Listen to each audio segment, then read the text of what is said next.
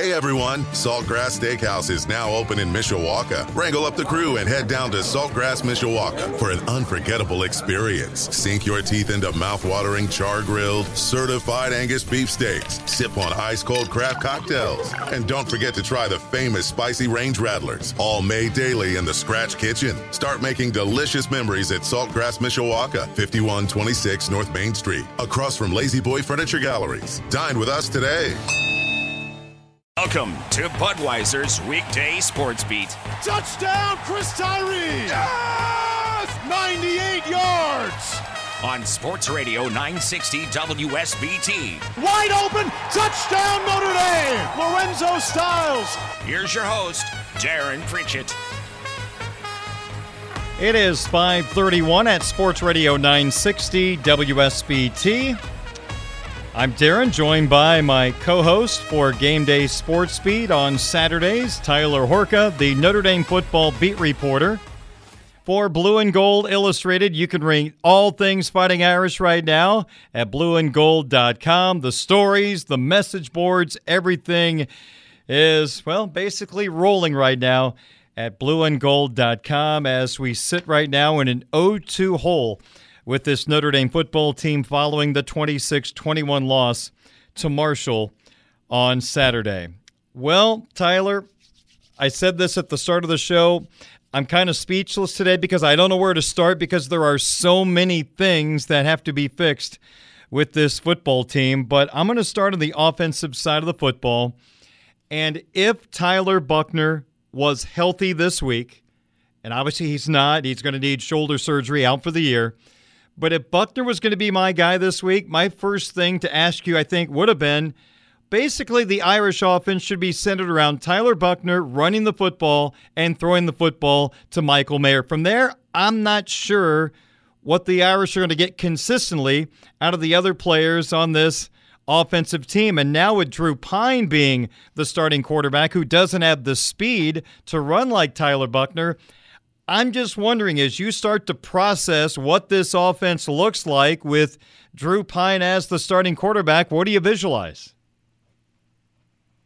Well, you got to hope that you visualize something better than what you saw in April in the Blue Gold game, because that was a mess. And, you know, it was one of those things that you didn't want to harp on too much because you knew then, as it came to light in August, that Tyler Buchner was going to be the team's starting quarterback. And you could take a sigh of relief knowing that, you know, Drew Pyne, the guy that threw 2 interceptions in that Blue Gold game, would be the backup. But now that's the guy that you have rolling forward. And, you know, I've actually been a supporter of Drew Pyne, and I don't think his play in the Blue Gold game is indicative of the player that he is. I think he was kind of set up to fail in that game in a way, just with how vanilla everything was. And he was playing both sides of a game that you're not supposed to play both sides in. You're supposed to play like a couple drives, then give it over to, you know, the Steve Angelis of the world, maybe even Ron Pallas. But now you've got a guy who has been building 3 years to come to this moment. You know, he backed up Ian Book, he backed up Jack Cohn, looked like he was going to back up Tyler Buchner for an entire year, but now this is his time. And I just think he's being thrown into the fire in a way that he kind of was in the Blue Gold game too, because you've got wide receivers who clearly can't get open. You've got them running route concepts that Tommy Rees probably needs to take a look at and say, hey, how do we make this more agile? Guys, we're not getting our players out in space. And an example, if you go to my Twitter, at TB Horka, I just tweeted in the last 30 or 45 minutes, there was a play where Drew Pyne was in at quarterback and Notre Dame was down 11 points. This is pre-Michael Mayer touchdown. They're driving toward that. They're at the 14-yard line. It's 1st and 10. There's 1 minute and 14 seconds left. None of the players who ran routes, and there were 5 of them, including Chris Tyree, Michael Mayer, none of the players ran past the sticks. In fact, none of them ran a route longer than 7 yards.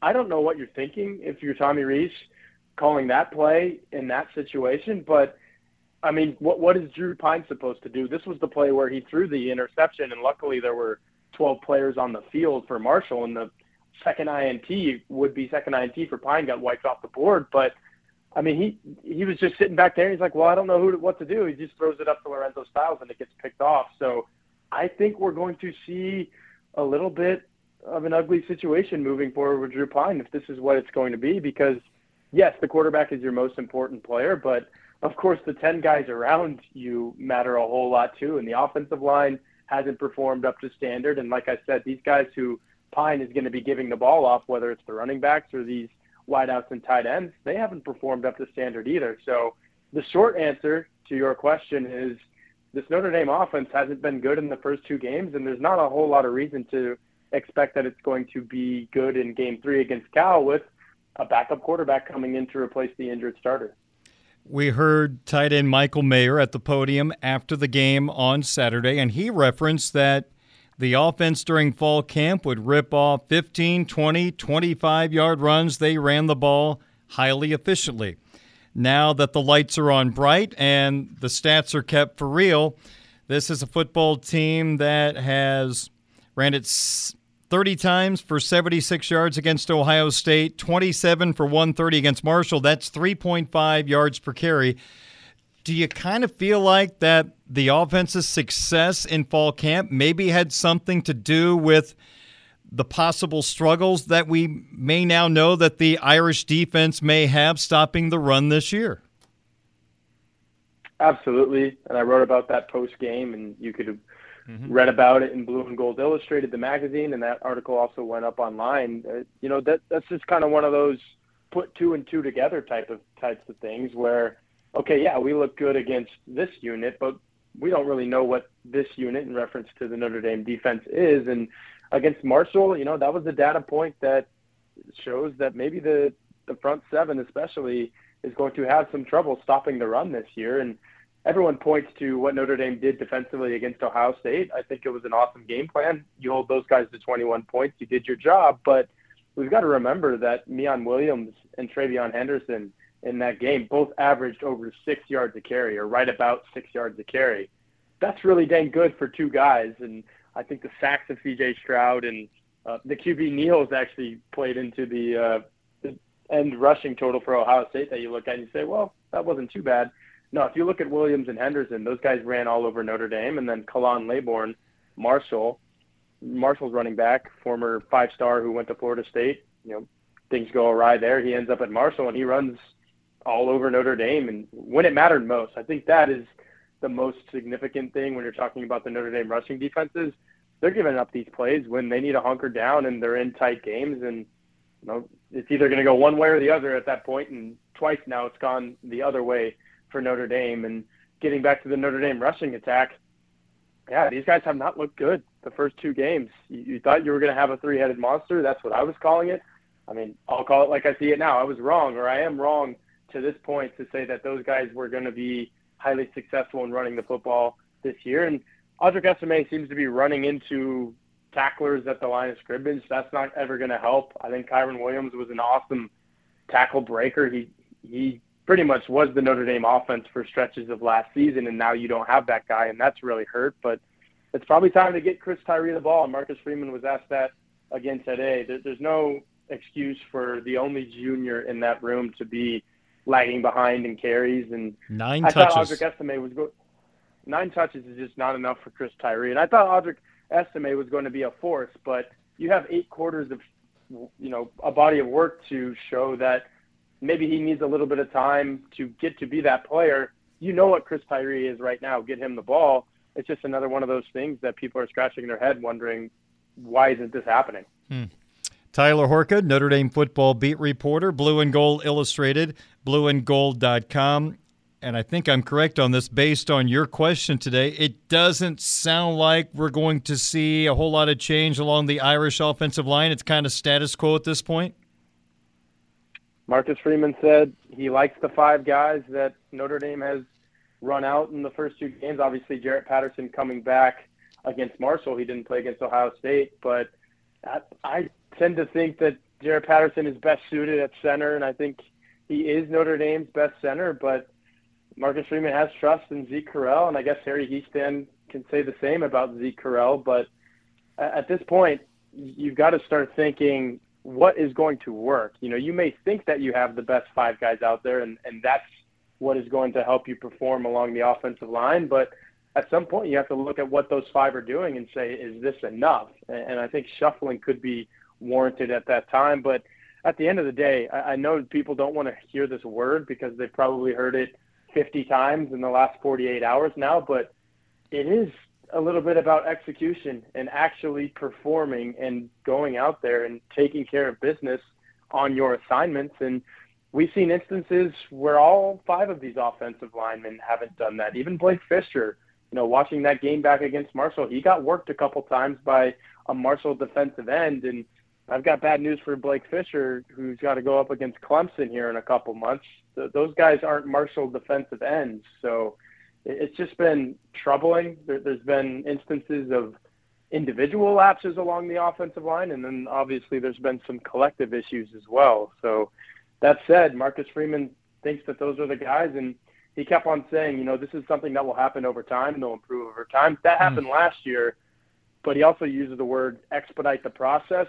Yes, you need to do that because you don't want to wait until 6 or 7 games, however long it took last year for that group to actually play well. And, of course, that kind of coincided with changes and the schedule getting a little easier. You've still got 3 top 12 teams left on the schedule this year. They're not going to go lightly on that offensive line.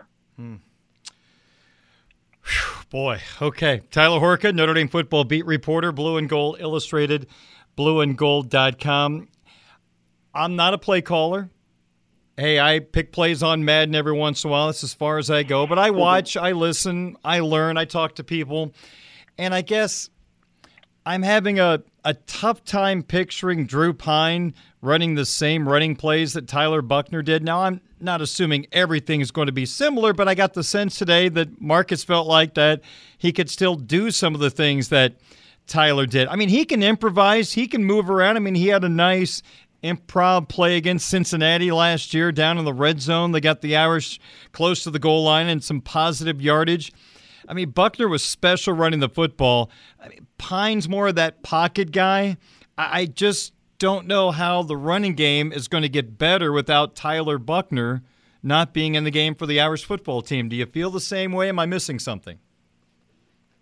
Absolutely feel the same way. And I don't have the numbers in front of me, but I'm pretty sure Tyler Buchner leads this team in rushing, and he didn't even have that big of a game against Ohio State, if you remember. I think it was 11 carries for 18 yards. He's got somewhere around 60 yards for the season, and he leads Notre Dame in carries. And that is with the design of opening things up for those other 3 running backs that I mentioned earlier. When Tyler Buchner has that element of, all right, here it is, the quarterback is doing a little zone read here. He could easily keep this or he could give it off.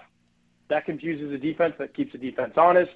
I don't think you get that in the same way with Drew Pine because people know what Drew Pine is. He's 5'11 and a half with a bump on his head. He's not even 200 pounds, and he's not nearly as fast as Tyler Buchner. So that takes away from the Notre Dame rushing game. And I was a little confused, I'm not going to lie, when Marcus Freeman said that he doesn't see the offense changing that much with Drew Pine in, because I'll take you back to mid-August at the end of the quarterback competition when I asked Tommy Rees how difficult it was to manage a quarterback competition with 2 completely different styles of players competing for that job. And he said, yeah, we had one offense when Tyler Buchner was in and we had another offense when Drew Pine was in, but you have to holistically look at that and say, okay, which offense is performing better? And obviously it was the one with Buchner. He won the job.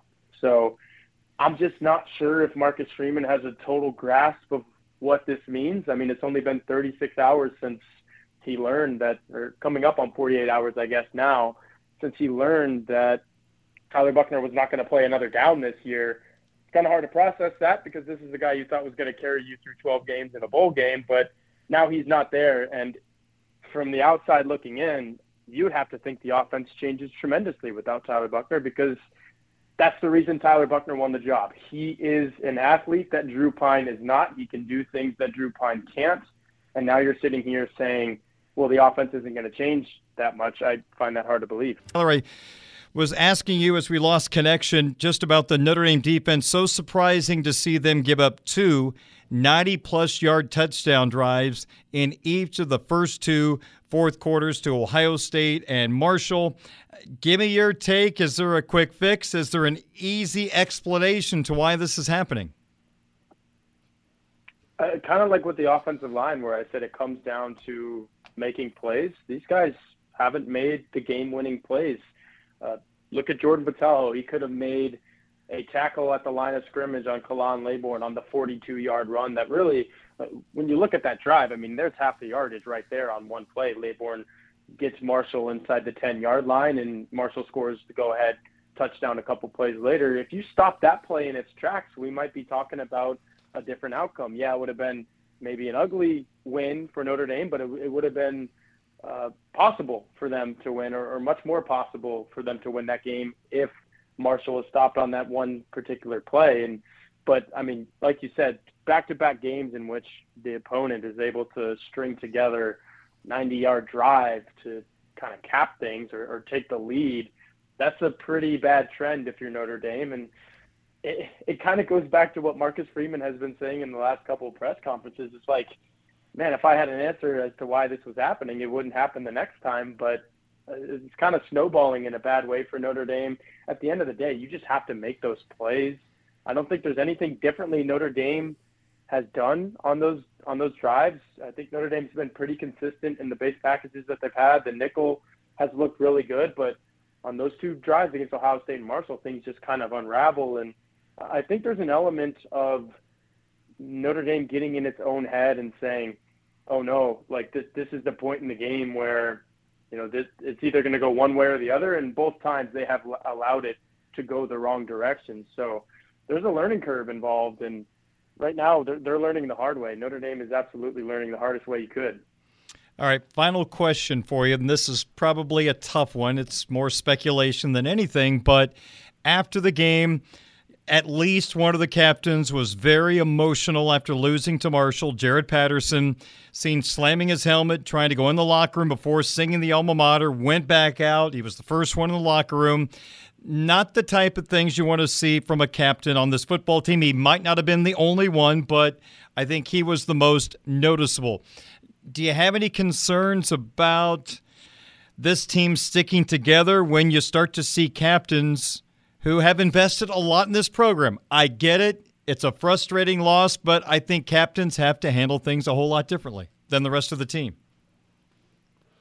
Yeah, he let the emotions get the best of him, and Marcus Freeman said that post-game. You can be emotional, but you can't manifest your emotions in that way with 77,000 people watching in the stadium, and then a whole lot more potentially seeing some of that at home. You know, it gets out there on social media, and the narrative is that Notre Dame is kind of losing the locker room, and Marcus Freeman has lost the locker room 2 games into this season. But I'll try to put some of it into perspective. Notre Dame is in a unique position where there's a lot of guys, especially a fifth-year senior in Jaret Patterson, who's been to the college football playoff twice, who look at this and say, man, this is our season. It's over. Notre Dame cannot make it to the college football playoff. They can win 10 more games in a row, and I guarantee you a 10-2 Notre Dame team with a loss to Marshall doesn't get into the college football playoff. So you kind of have this sense that everything that they've built in the last 9 months since Marcus Freeman was named the head coach, and the national championship that they said that they wanted to win, and Isaiah Foskey spurned the NFL draft to come back for this one season to potentially win it all. And poof, it's over right there with the 26-21 loss to Marshall. So I think some of that was spilling out for Jaret Patterson. And I know Notre Dame has 10 more games, and the easy thing to say is you can't look at it that way. You've got to go out and beat Cal the following Saturday and string together some wins and beat North Carolina on the road, and then you're 2-2 and you got a whole new season. But for some of these guys, some of the older guys, there's only one thing that these guys really were playing for this season, and it's a national championship. They felt like they could be the ones to restore that to Notre Dame, something that hasn't been here in 34 years. And you lost all of that in one game. And, of course, losing to Ohio State didn't help, but that's a manageable loss. And an 11-1 Notre Dame would have gone in with the loss to Ohio State. You couldn't lose to Marshall. They lost to Marshall. And now I think that locker room is reeling in a way that it has not in the last 5 years, since 2016. And it's going to be very interesting to see how they deal with it, because you can say, oh, my gosh, these guys are so experienced and they're going to know what to do. But that's not really the case when none of these guys have ever had to go through something like this in their time at Notre Dame. You make a valid point. And in today's college football, in particular, a guy that has been injury-prone throughout his college career that could be a first- or second-round pick, at some point you have to wonder, do you pull the parachute when you have nothing left to play for in college and you have to protect your future? We all know what happened to a pretty good Notre Dame linebacker in a meaningless Fiesta Bowl game a few years ago. It can change your whole life and your football life. So I hate to think about those things, but you kind of brought it up, and there's a couple of guys on this team, including a junior, that could be a top 10 pick. You wonder down the line, is it worth the risk by playing meaningless football games? And again, I hate saying that, but we see it across the country nowadays that guys are tapping out early to protect themselves.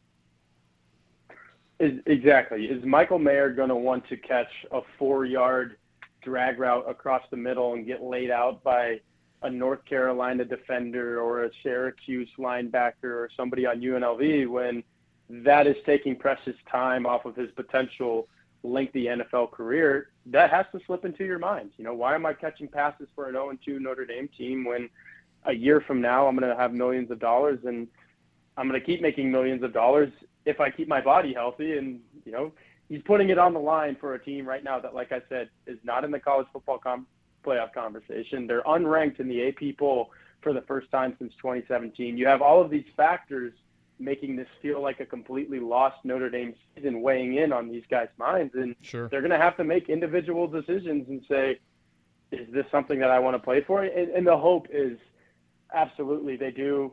They're still putting that gold helmet on. They have 10 more opportunities to go run out there on Saturdays and try to win a football game for the Fighting Irish. But like I said in response to your last question, this is something that none of these guys have ever had to face. In the entire time that they've been Fighting Irish football players, they've been accustomed to winning, and they've been accustomed to being there in the end. And at 0-2, they are in danger of not being there in the end. Well, let's hope we don't have that discussion weeks down the line. Let's hope everything works out okay for this football team. And Tyler, give our listeners a little idea what they should expect if they are a subscriber at blueandgold.com. And if they are not, maybe one or two stories that might catch their attention. They may want to join the family.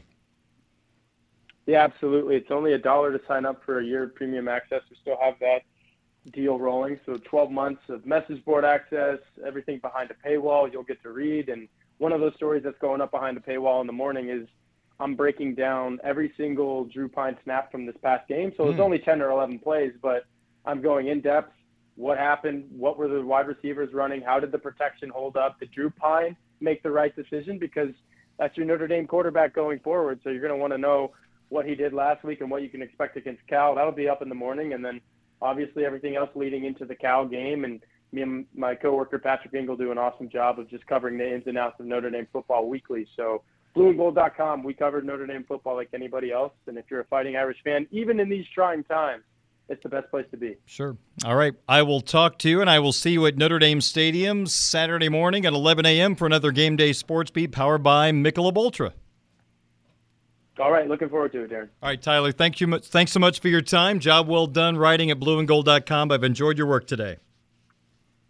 All right. I appreciate that. Thanks, Darren. You bet. Hey everyone, Saltgrass Steakhouse is now open in Mishawaka. Wrangle up the crew and head down to Saltgrass Mishawaka for an unforgettable experience. Sink your teeth into mouth-watering char-grilled, certified Angus beef steaks. Sip on ice-cold craft cocktails. And don't forget to try the famous spicy range rattlers, all made daily in the Scratch Kitchen. Start making delicious memories at Saltgrass Mishawaka, 5126 North Main Street, across from Lazy Boy Furniture Galleries. Dine with us today.